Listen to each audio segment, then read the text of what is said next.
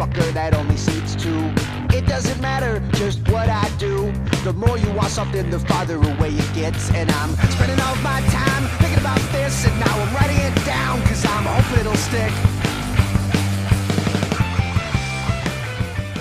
Welcome to They, Them, Theirs, a monthly non-binary discussion podcast. We're here, we're queer, let's talk about shit. My name is Rain, and I use they, them pronouns. My name is Casey, and I use they, them pronouns. I don't want to talk about literal shit. The way you said it that time kind of sounded like you did. That's why I wanted to clarify. I was like, wow, it really sounds like I want to talk about shit, but I really, that's kind of the last thing I want to talk about.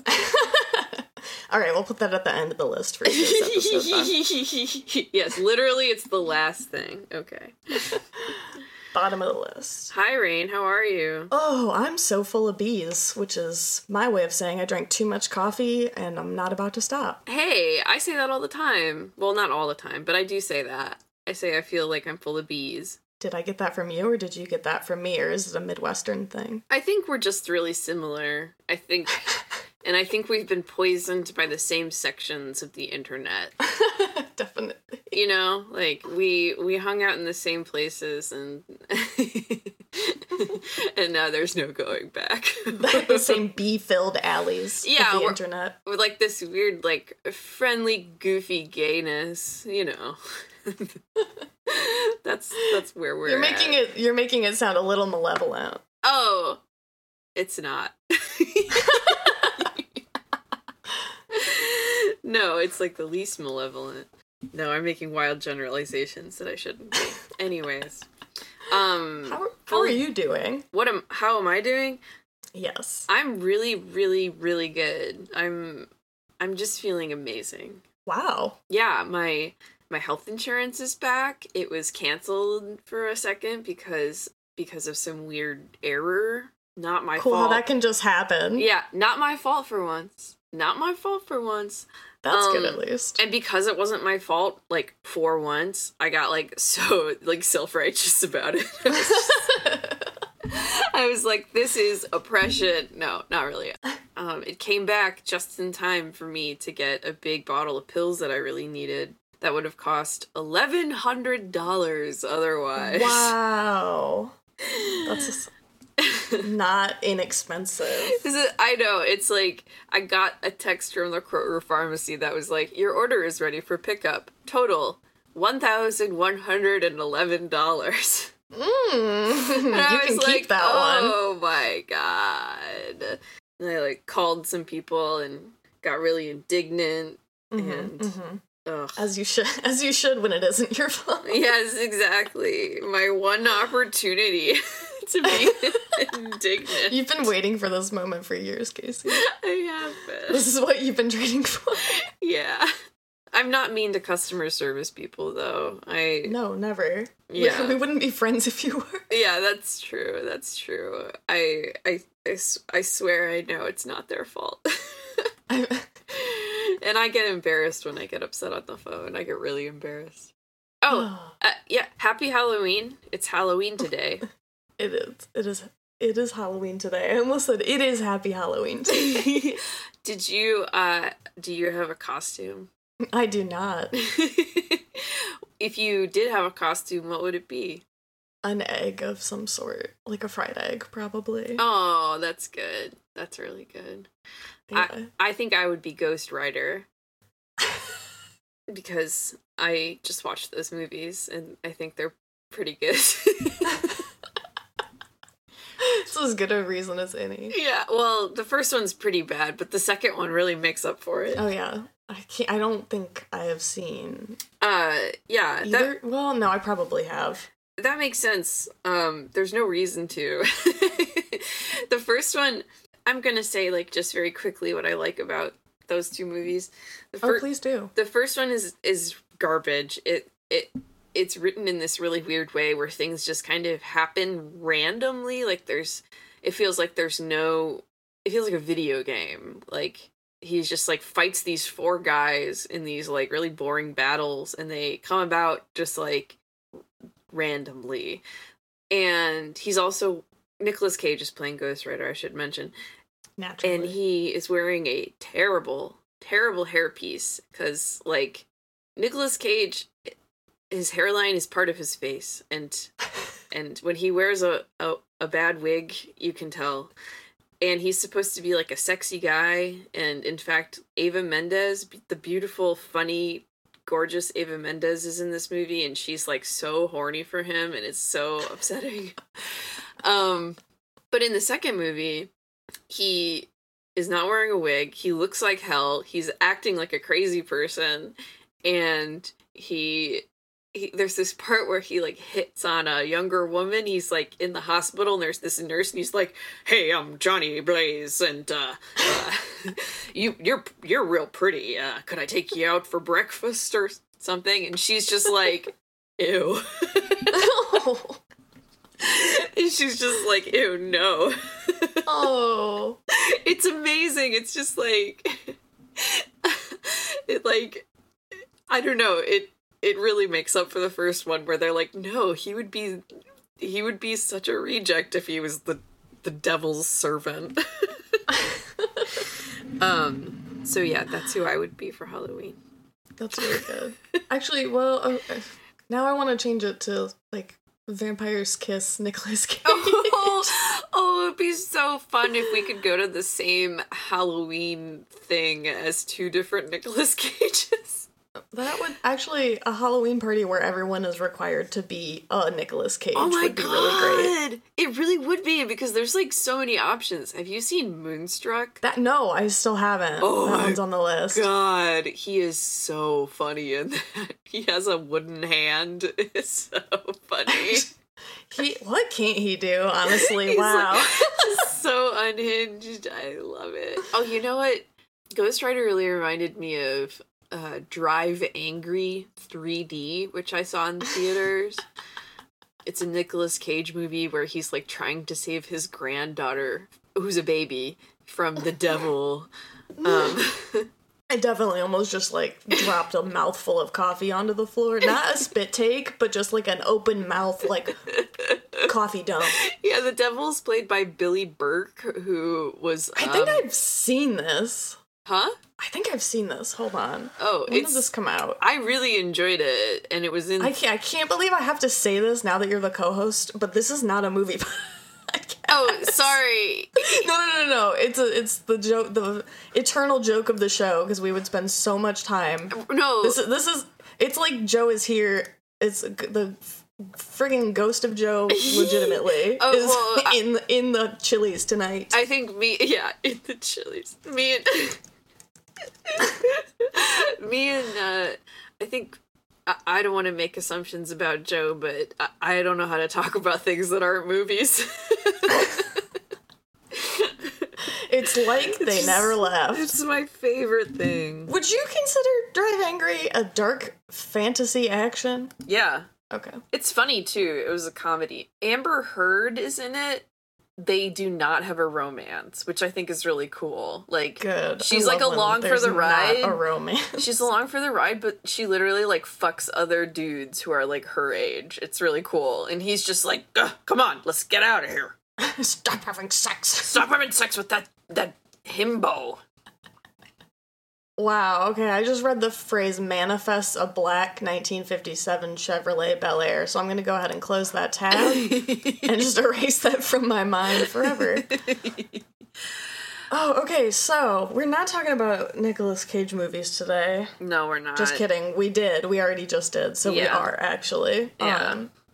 Well, that was in the past. It's time to look to the future. Do you think he is a vampire in Vampire's Kiss, or that he just thinks he is? You know, I only saw that movie one time on my 29th birthday, and I was drunk as shit, so I have no idea. Fair enough. Yeah, that was from that was the before time. The before times, yes. The BT. What are we talking about today, Rain? Talking about books. Ah, books. Which is, I think it's good because, like, you can't spell books without boo. Spooky. Spooky subject for Halloween. Oh my god. Yes, thank you. My mom every year really loves to send me a Halloween care package, which is cool. Aw. Because I don't know, it's always Halloween in particular. It's never like Valentine's Day or Christmas. It's like Halloween. Mm-hmm. Which is funny because I grew up with this person telling me that I was conceived on Halloween. Which seems to be true, because my birthday is July 29, and my mom was always like, you were 2 days early. So, I do think of it like her being like, here's your conception gift. Yeah, I don't know why my parents also, like, they don't send me a package because it's in, like, January or something, but they will text me and be like, today is your real birthday. And I'm like, can you not do this every year?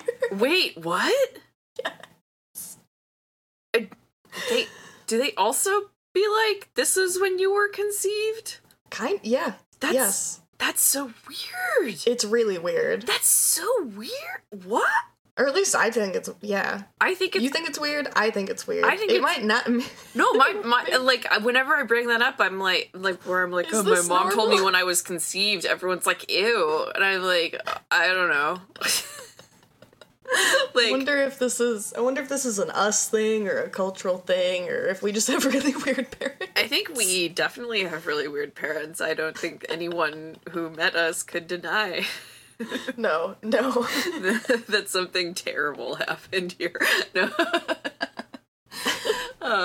No, nothing terrible. No. Books. But these two people are why we are like this. Yeah, but why are we talking about books? Because you told me about Left Hand of Darkness and then I read it and it's so good.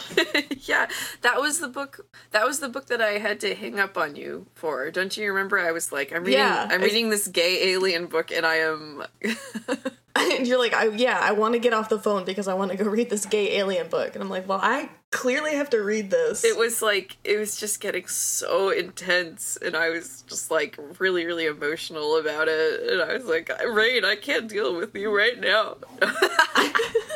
No, just kidding. No, I understand. I went through it pretty quickly because I felt similarly. Are we gonna talk spoilies or should we not? I don't want to talk spoilies.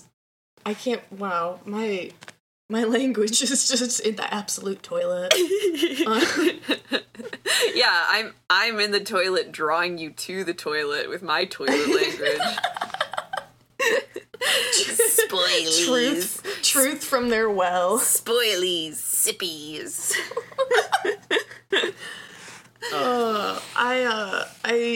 I went through and I had a couple pages that I marked just because there were some really, really good lines that I wanted to talk about.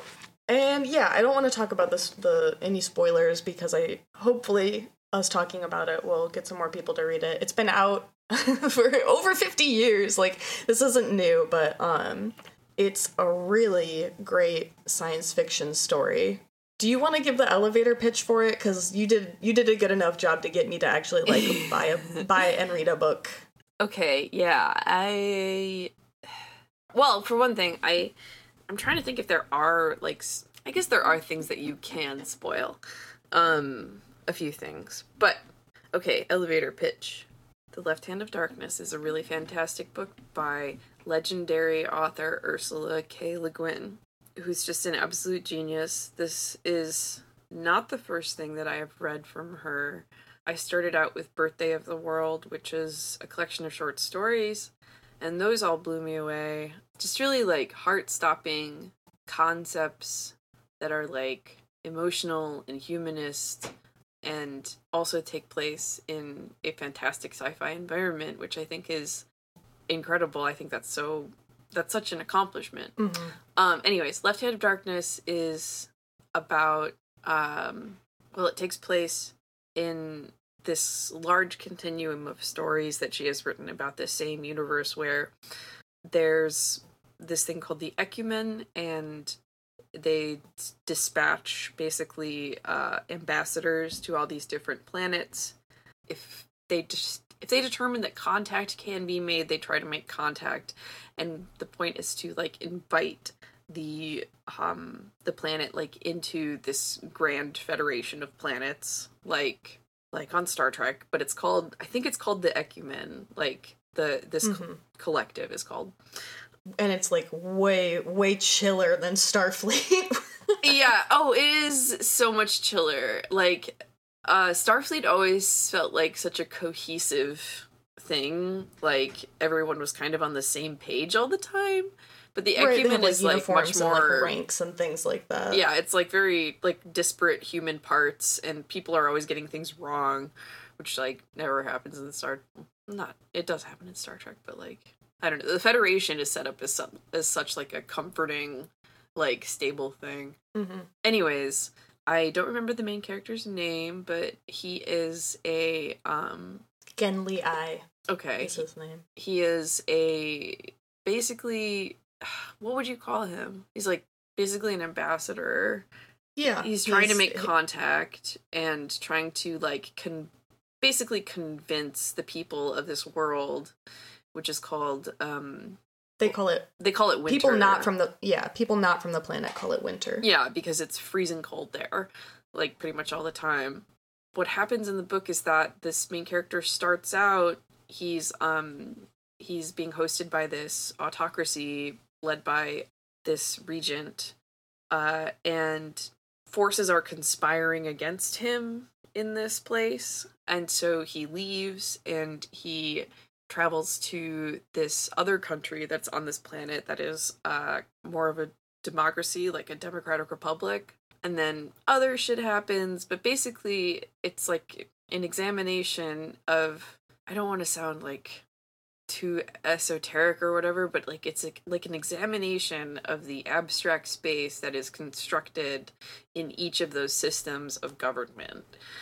Like that is what I think of when I think of like what the left hand of darkness is. It's sort of just like the unpredictability of humans within systems. And now I'm rambling, but No, I think you're definitely very right. There's so much of the book that is, and that sounds really dry, but it's actually also really romantic and sexy and like. We haven't even mentioned like the real the real slap of the book and why we're talking about it, which is slap. That Genli I, the lone human ambassador, comes from like a Terran planet like Earth, he refers to it as a bisexual race, which in itself kind of made me laugh. The people of Winter, however, are gender fluid, all of them. Right. And it's, oh my god, I'm like trying to figure out how to explain it. It's like once a month, or not once a month. Is it once a month? It's they have gender, but only during like a certain time period, and their gender is based on the, like, you know, sexual arousal and the people around them who they spend their time with. Right. Their environment, like it doesn't have to be the same, and it's like it could be different every time, or you know, you could be a man 5 times in a row or then a woman or something like that. And because of this, everyone on the planet has the opportunity to give birth. Yes. And oh my god, that in itself is such a huge thing. Like it's not a huge thing in the book, but just like I love that concept that like this option is available to everyone. Right. And it makes intimacy such a different thing, it feels like. And there are these beautiful asides. Like there's this one aside that's sort of like the legend of Estraven. Do you remember that? Like there's the other main character, Estraven, who's like a native of this planet, but there's also like the legend of this other Estraven. Mm-hmm. I think they had the same name. But I think Estraven is like a title. Oh, like, is it? Okay. That's how I read it. Okay. Or that's there are the world that this takes place in, and I mean that like aside that, not the planet of Winter, but like the galaxy, the universe that this takes place in is like such a complete and contained science fiction. There is no hand holding with like explanations of like, this is what this word means in relation to, you know, Terran language or something like that. So there are terms of measurement for time, seasons, things like that, where they just throw you straight in. Yeah. And then you're just sort of figuring it out through like the context, and you really do feel like you are picking up two people's journals, and that's how the story is told, sort of back and forth through these different stories. I was just thinking, I don't think that Schiffgrether is ever, like, really explained, right? No, and it's like a term for it's like personal... It's like your persona. Personal pride. Or, like, yeah. It's like your personal projection. Yes, I feel like. It is how you are seen by the people around you, and like if you are part of the government, it's God, what there was like it's a lot of the government officials in the book. They talk about Schiffgrether all the time. Oh yeah, just, like, especially in the Democratic Republic. I kind of it's like a game almost. I really want the politics game. I really kind of want to talk spoilies for a second. Do you think we can do that and be like, yes, but we need to give a time mark and we need a warning. Okay. So all right, if you're planning on reading this, skip ahead. How long do you need? I'd just say 3 minutes. All right, skip ahead 3 minutes starting now. Okay.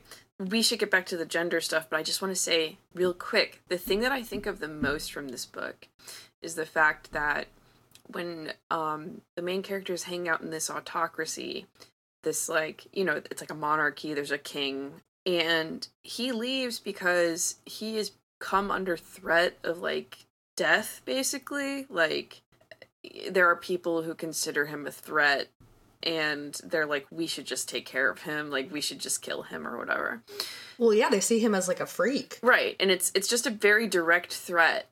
And so he instead, like, he leaves and he goes to this other country that is a democratic republic, and he's meeting with all these politicians, and it's an extremely confusing, like, scenario because of just the way that politics works in this world, in this other country. And then what happens is that they, like, arrest him and they send him to this prison work camp where he is, like, he's basically just gonna die. Like, there's no way he could survive this place. And it's just, like, this disgusting, passive way of, like, exterminating someone.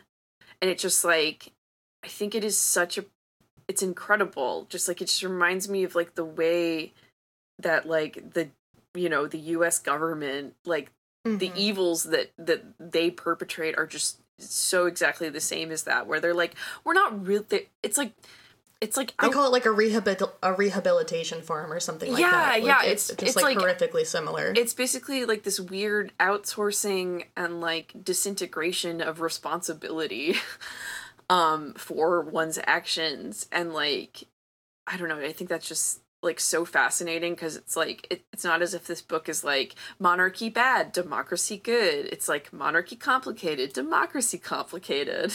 Right. Yeah. And I think that is really interesting and important. Okay, done with spoilies. Okay. Okay, back to the gender stuff. So I want to touch on how they see Genly, because he is coming from a planet that has men and women. Yeah. And Genly doesn't make any reference to transgender or non-binary people from his planet. But he is coming from a place of binary gender to a place of gender fluidity, where sexuality is only sort of activated in these people for, like, a certain period of time. Yeah, it's like going into heat. Yes. In the book it's called Kemmer. Kemmering, yeah. Yes, Kemmering. Or, like, being in Kemmer, I believe. And so because Genly is a man from a different planet, like a complete alien, they see him as being in heat 24/7, and they just they call him, like, a pervert. Yeah. And it's so interesting because he for a while, Genly cannot wrap his head around the gender fluidity. And one thing I thought was really interesting is there is clearly words in their, like, the language of Winter. They're, like, they must have a different pronoun, but everyone is referred to as he in the book. Right. And I think in the years since, Ursula Le Guin has been like, I screwed up, it should have been they. And maybe that's true, maybe that's not true. People have said that to me. I think maybe it was a dream, but I'm pretty sure that's true because in Birthday of the World, there are stories that involve people from Winter, and they are referred to as... in one of the stories, they're referred to as he, she. Like, that's the pronoun. I don't love that, honestly. H-E-S-H-E, he, she. So, there's, like, an attempt there, I guess. Like the crinkly I tried star. Yeah. The way that I it doesn't bother me. You know how you, like... It doesn't... Sorry. No, I'm completely stumbling. Have you ever felt the desire to have, like, a lowercase number? What? Like, you know how you can't have uppercase or lowercase numbers. Like, you know, you can only write numbers one way. Yep. The way that they write... Sorry, that's a hole in my brain. The way that he reads, like, the pronoun he reads in this book feels like a soft... like a lowercase he. Yeah, totally. Like a super soft he. Absolutely. They feel like it feels like when you see a bunch of rabbits or something and you would just be like, he, and you don't really know. I mean, I think there's definitely, like, a big problem with using he as a default, but I'm, in the place of other ideas, I think it's kind of okay. I mean, I'm not gonna, like... I feel like because it's being written as Genly, and Genly has the perspective of, like, having immense trouble as seeing these people as they are, and that's, like, something he comes back to repeatedly. I'm trying to find, there was a couple spots I wanted to talk about. Okay, so I have one where it is Estraven describing Genly, and I love it because it is like, these two aliens just, like, examining each other and dealing with each other in, like, both, like, personal, intimate settings, and then, like, also in, like, huge groups of government agencies and things like that. There is a frailty about him. He is all unprotected, exposed, vulnerable, even to his sexual organ, which he must carry always outside himself. But he is strong, unbelievably strong. I love that. They have a huge difference in just, like, physical constitution as well. Yeah. And I really liked that they are always at odds with each other about temperature. Oh yeah, like Genly is always cold and Estraven is always like too hot. Yeah, too hot. God, because I mean. There's so goddamn much. There's so much. There's a lot to this book, and it's really good. And I can't say that enough because it is just such a interesting joy to read. I'm definitely gonna read it more than once because, like, getting through the first time, I feel like so much of my brain was occupied by, like, trying to assign my own translations to things when I should have just been, like, absorbing. And now I want to, like, go through it again a second time knowing what I know. Okay, I had another really good line that I wanted to read, and this is from Genly's perspective. Please. I love, oh god, the gender stuff, it's so good. A friend. What is a friend in a world where any friend may be a lover at a new phase of the moon? Not I, locked in my virility, no friend to Therum Hearth or any other of his race. Neither man nor woman, neither and both. Cyclic, lunar, metamorphosizing under the hand's touch, changelings in the human cradle. They were no flesh of mine, no friends, no love between us. That's... And that's just like them thinking about, man, we are so different. Like, can we even be friends when we are so different? So it's just like at the basis, or like at the top level, I mean, not the base level. Like, obviously it's so much deeper than the menial shit I just said. My point being, that line just gets me. It gets me so good. The shit that gets me, the thing that really, like, hooked me was when Genli he visits those, like, fortune tellers. You know what I'm talking about? Those, like, prophets. Yes, the seers. And there's this just long discussion about how stupid predicting the future is, and, like, how stupid it is to kind of, like, project on the future at all. Mm-hmm. And I think it's so incredible because that book is so much about, like, intimacy between people and, like, the reason that we, like, organize ourselves in these ways, and, like, the foibles and, like, the things we do to keep from loving each other, and the things we do, like, the reasons we give ourselves for why we are doing certain things or denying ourselves certain things. Right, exactly. And based on like the idea of what yeah, now I'm like, what is the English version of, like, Schriftgräther? I think just persona is the only thing that I can really think of. Yeah. But the whole predicting the future thing, like, you are a person, you are part of this really familiar system and this really familiar culture. When you encounter something that is so alien, like, of course it seems dangerous. Like, of course it seems not being able to see how that is going to go would scare anybody. Right. And a huge point made in the book is that the one person who can kind of accept this alien presence can do so because his mind is completely open to all possibilities at all times. You have to, like, he was the only person ready because he was ready for anything.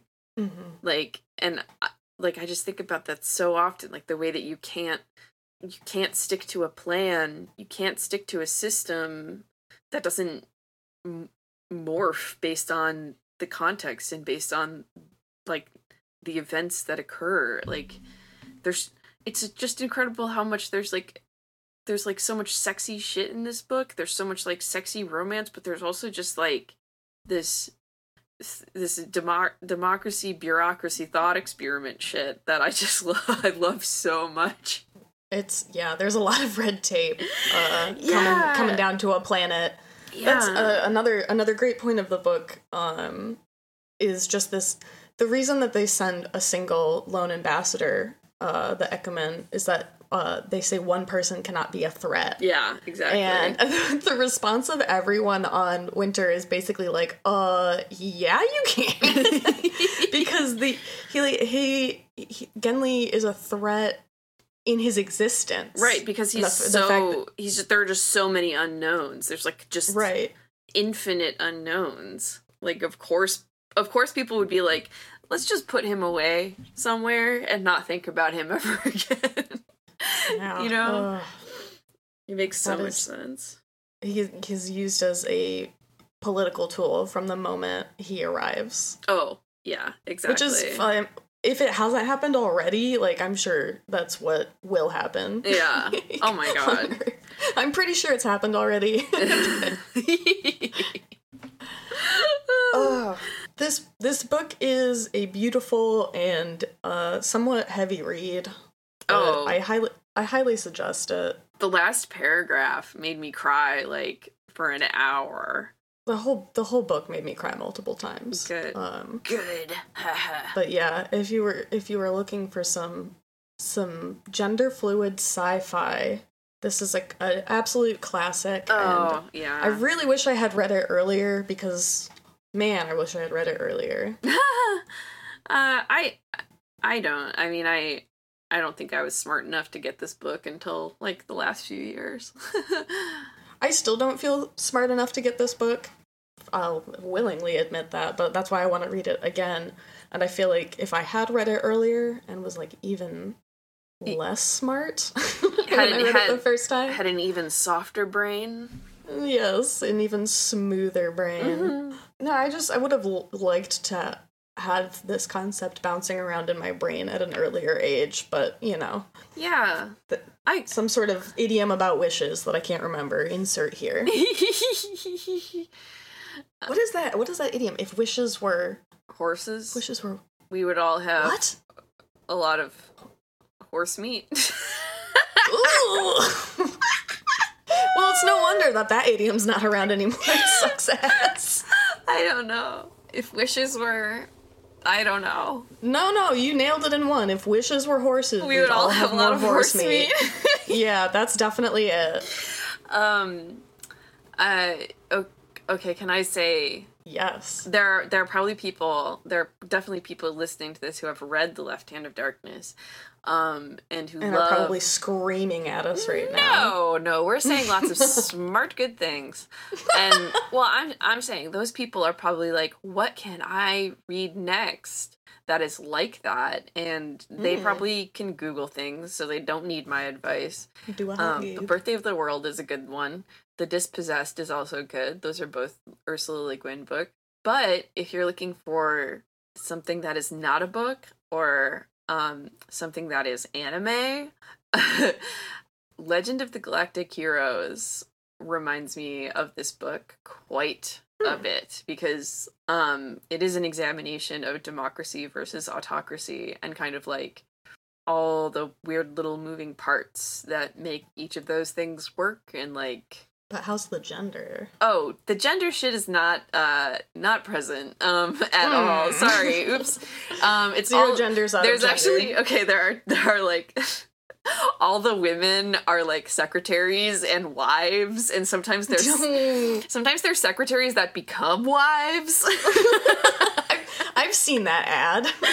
But if you play the game right, you become a wife. Yes, exactly.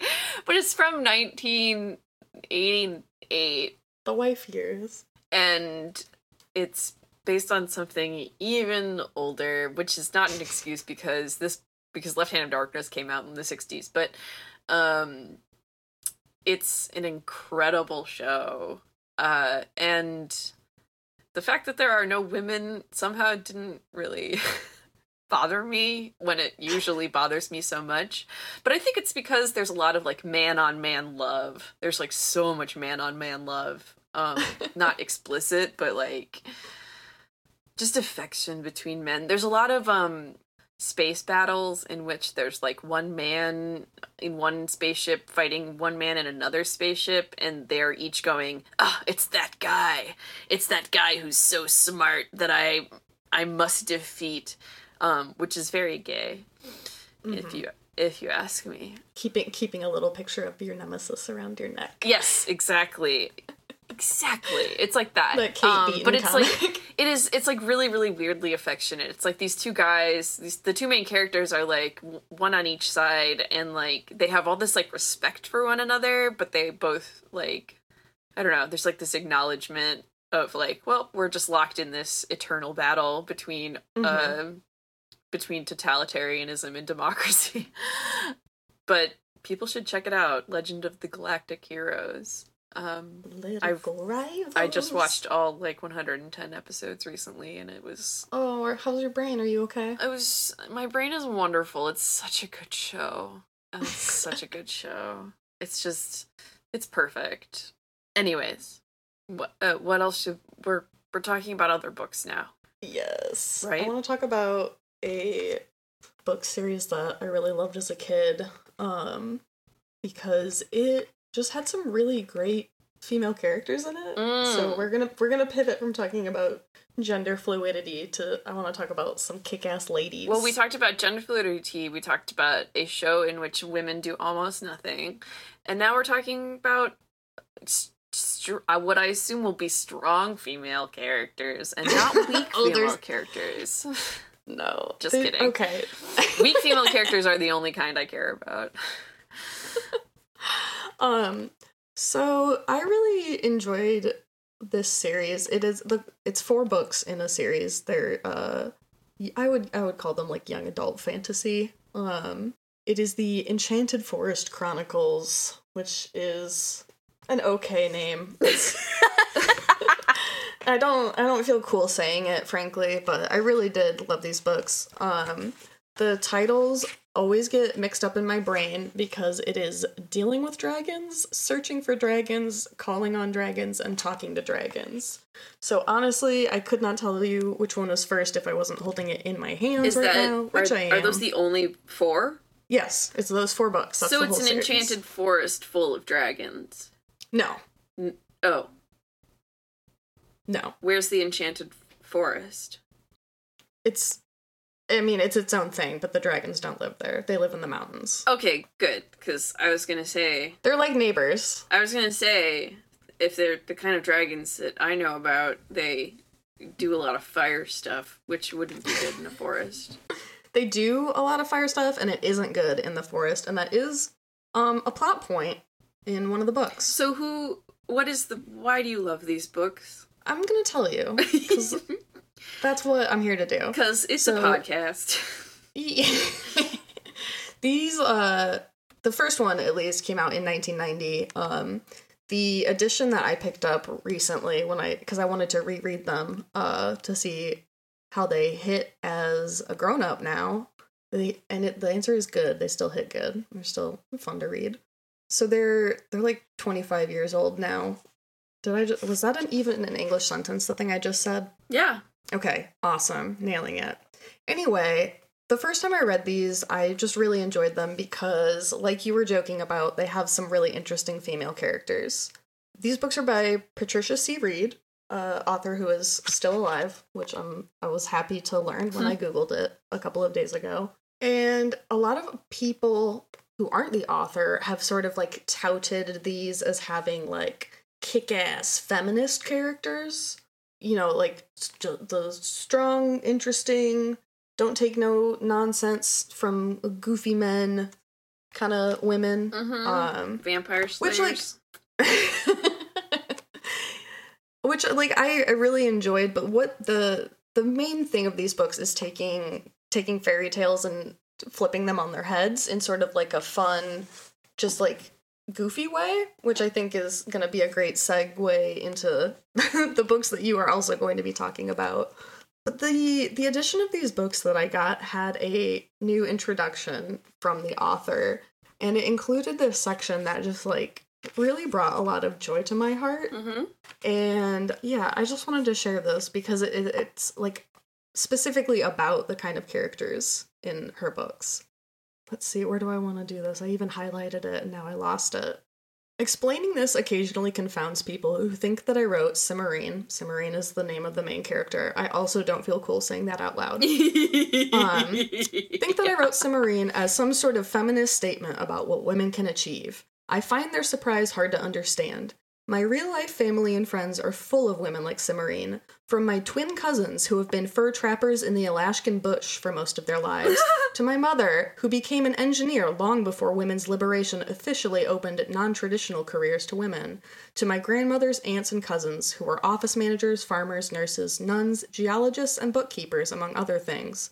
None of these women take any guff from anyone. They aren't proving a point about what women could, should, or can do. They are ignoring that whole question, which none of them considers a question worth asking at all, and getting on with doing the things that interest them most. So the part that I really attach myself to there is not proving a point about what you can or could or should be doing, and just like, this is the shit that I'm into, and this is what I am doing. And if you can't handle that, and that breaks your expectations, well, then I'm sorry for you, but that's frankly not my problem. I have a lot to say about this. Let's hear it.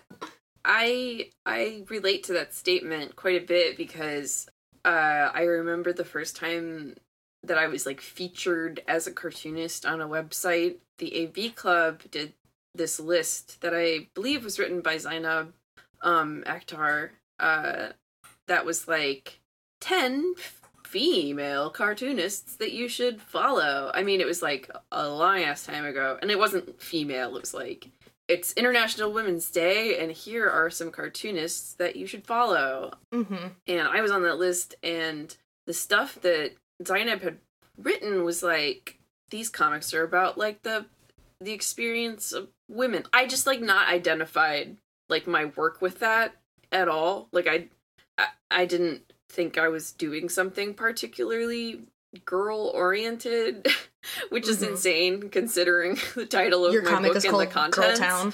Yeah. Yes. It's all about girls. And then, you know, there was, do you remember the Comics Journal review that everyone was talking about that called my book gynocentric? Yes. Oh, how could I ever forget Yeah. the gynocentric book? Yeah, so, like, a lot of people have accused me of doing this, like, radical feminist stuff.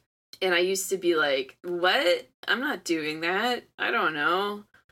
I really feel like I could go either way on this statement by this author, because it's like, it feels like she's trying to distance herself from being a feminist. She's just like, I get a little bit of a, I don't really want to rock the boat. I just know lots of strong women, you know?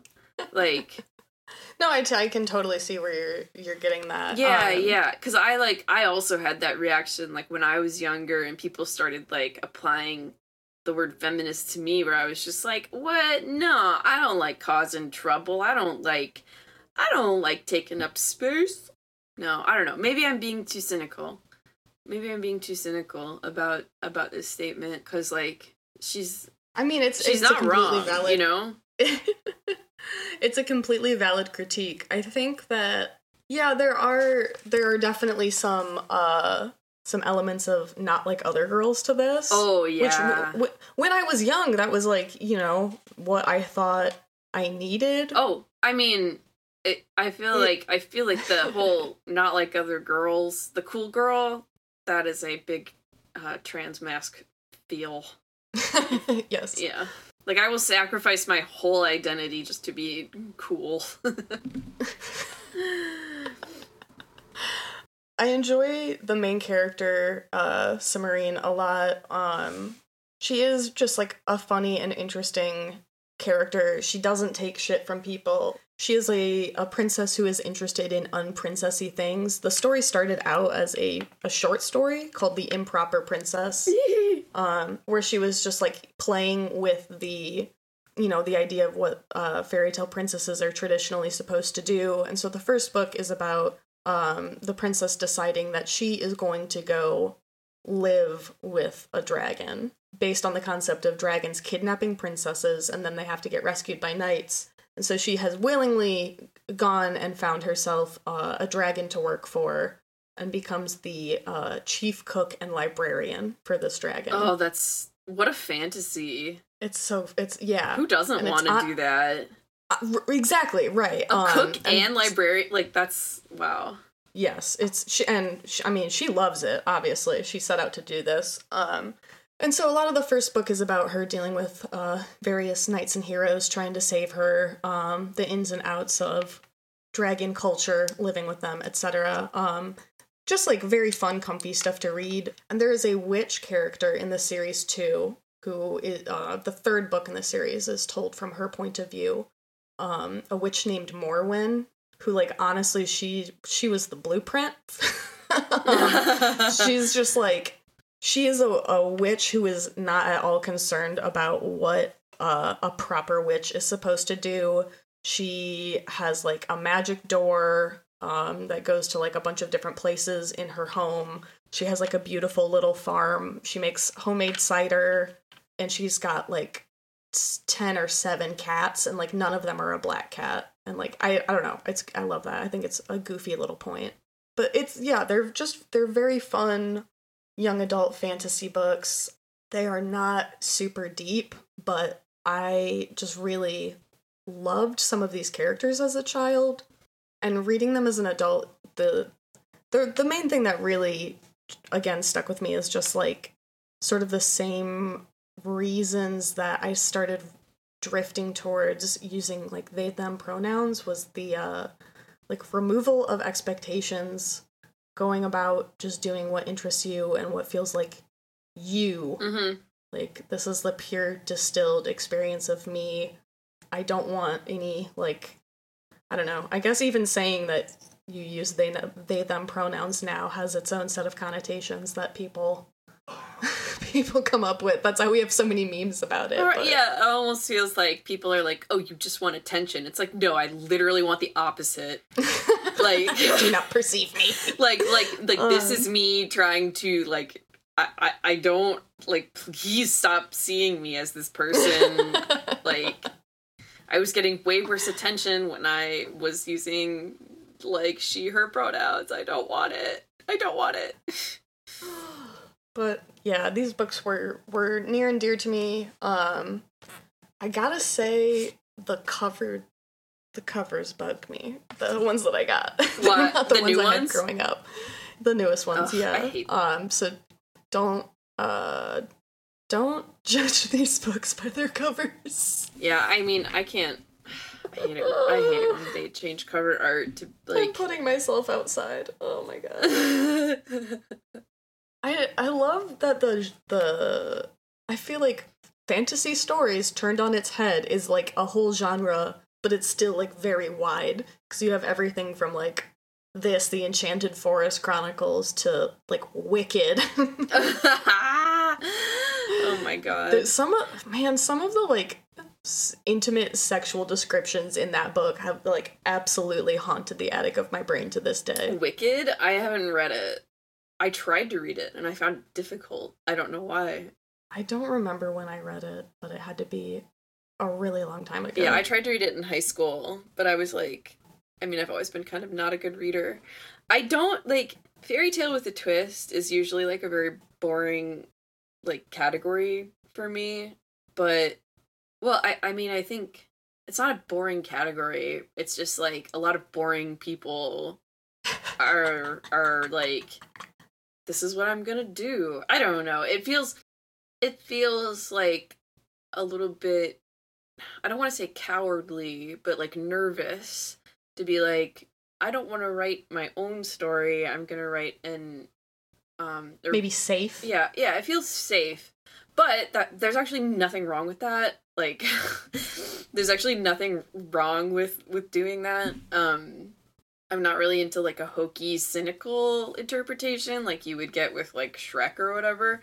Whoa! Don't bring Shrek into this, please.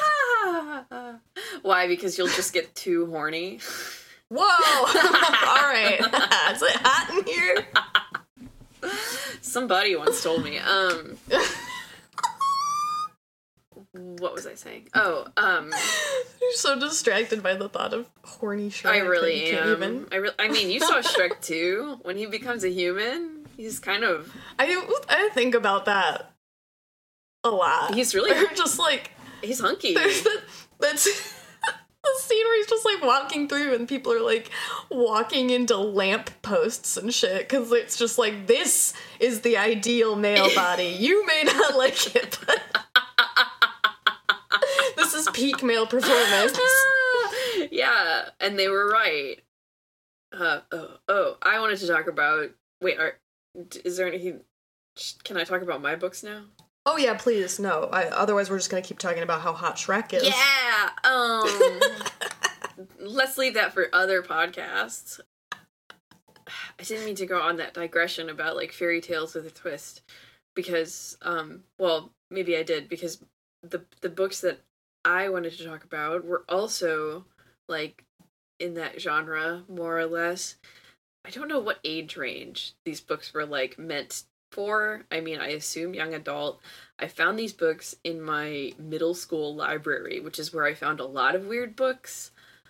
But I would say, I would think saying middle school reader would be a safe bet. I mean, there was a lot of weird shit in that library. Like, there's a lot of, like, middle grade noir that, I know that sounds insane, but, like, I read a lot of, like, weird books about, like, kids getting involved in organized crime or something. Anyways. A juicy subject. Yeah, but the books I found when I was, like, in about 8th grade were by this woman named Donna Jo Napoli. They were all, for the most part, like, takes on stories that had already been told. And the 4 that I remember most are Beast, which is Beauty and the Beast, Zell, which is Rapunzel, Crazy Jack, which is Jack and the Beanstalk, and then also Song of the Magdalene, which is about Mary Magdalene, which was... Damn. Beast was the first one I read, and I was so obsessed because I was 13 and I was like completely obsessed with sex.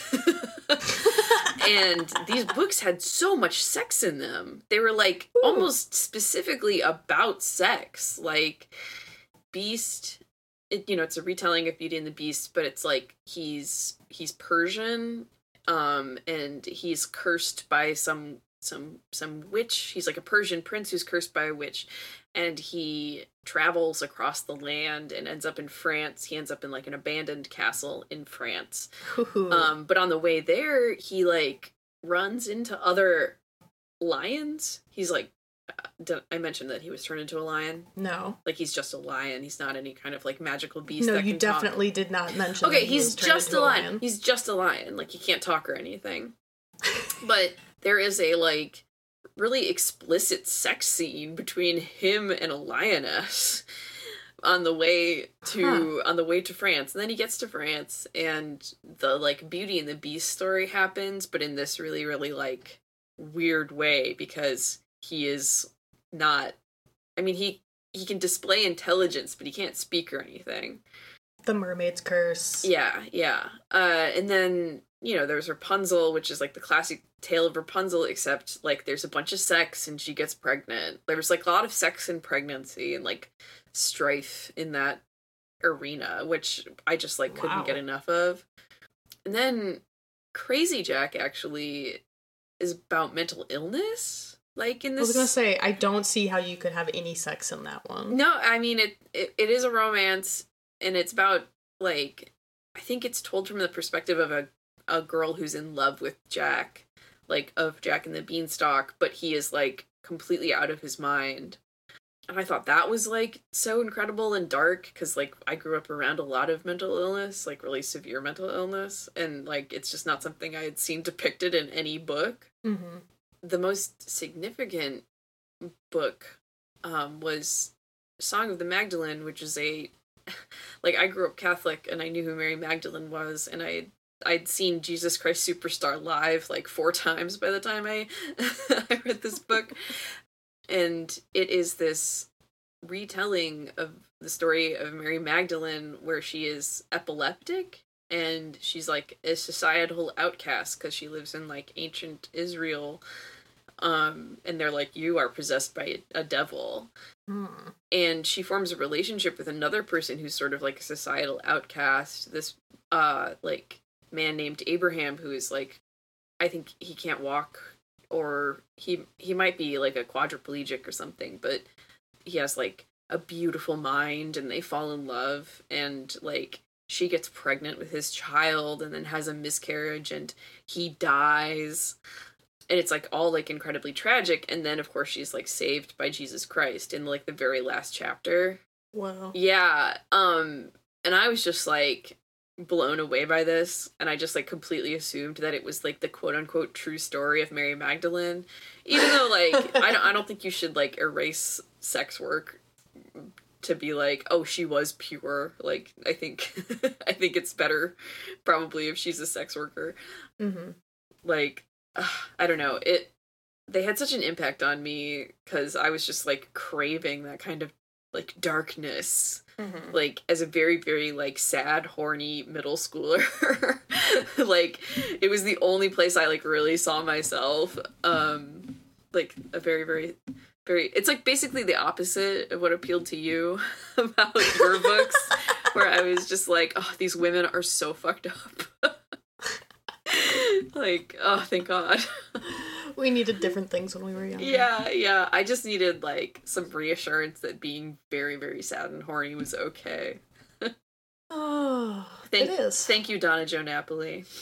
But I appropriated, like, those storylines throughout high school. Like, when I would write comics and stories, it would always be about women who got pregnant and then their boyfriends die and they're like left to raise this love child, and it's I mean, it's either that or you're Inuyasha's girlfriend, so I was never Inuyasha's girlfriend. I was Inuyasha's sister.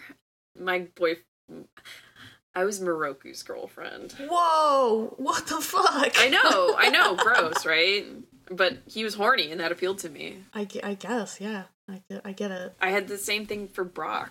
That, okay, yeah, okay, I get it. I was very young. I was in my early 20s, okay? No, I'm just kidding. I was 9. Oh, shit. I didn't bring that around to gender, I guess. Or maybe I did. I do think that being our gender of youth. Yeah, well, I guess being like a really, really sad, self-destructive, like 13-year-old girl is part of my trans story. So absolutely. Mm-hmm. Well, thank God Tumblr made me weird. Thank God I was indoctrinated by social justice. Oh. And now I have no gender. Help! Tumblr took my gender. Tumblr took my gender. It was all true.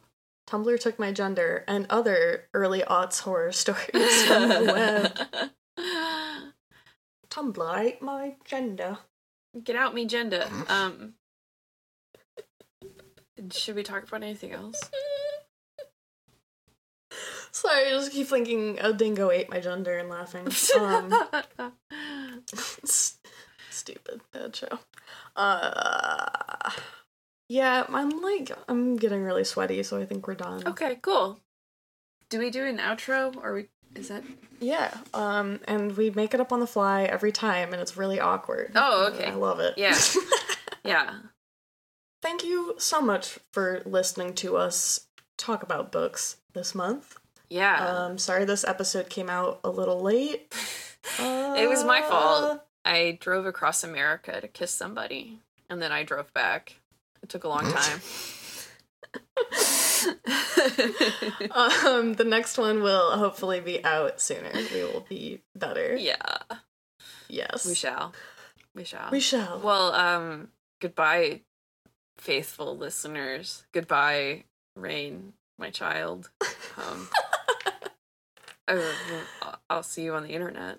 Where can people find you on the internet, Casey? I'm at Ignatz Haderach on most things. I'm not going to spell it. Just Google me. IGNATZHADERACH. Thank you. You're welcome. You can find me at Small Small Witch. We are part of the Orange Groves Network. Thank you so much to this beautiful grove for having us. Mm-hmm. And thank you to Joe for editing this. Sorry that thank you. I laugh so loud so often. I'm sorry I laugh and I blow out the mic. Mm-hmm. We're just a couple of blowers.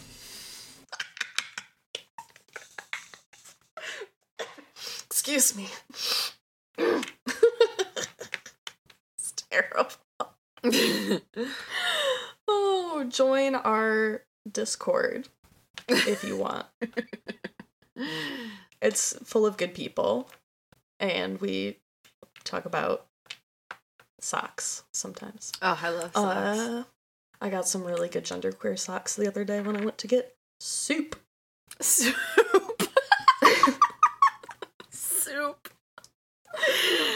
Yeah, that sounds like something you'd do.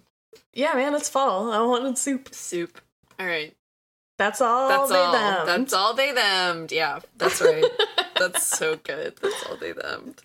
Gender if you gotta. Yeah. Bon voyage. I didn't have anything. Aloha. No! You're cut off. Okay. We're done. Yep, bye. Bye. Let's try it. No crossover tonight.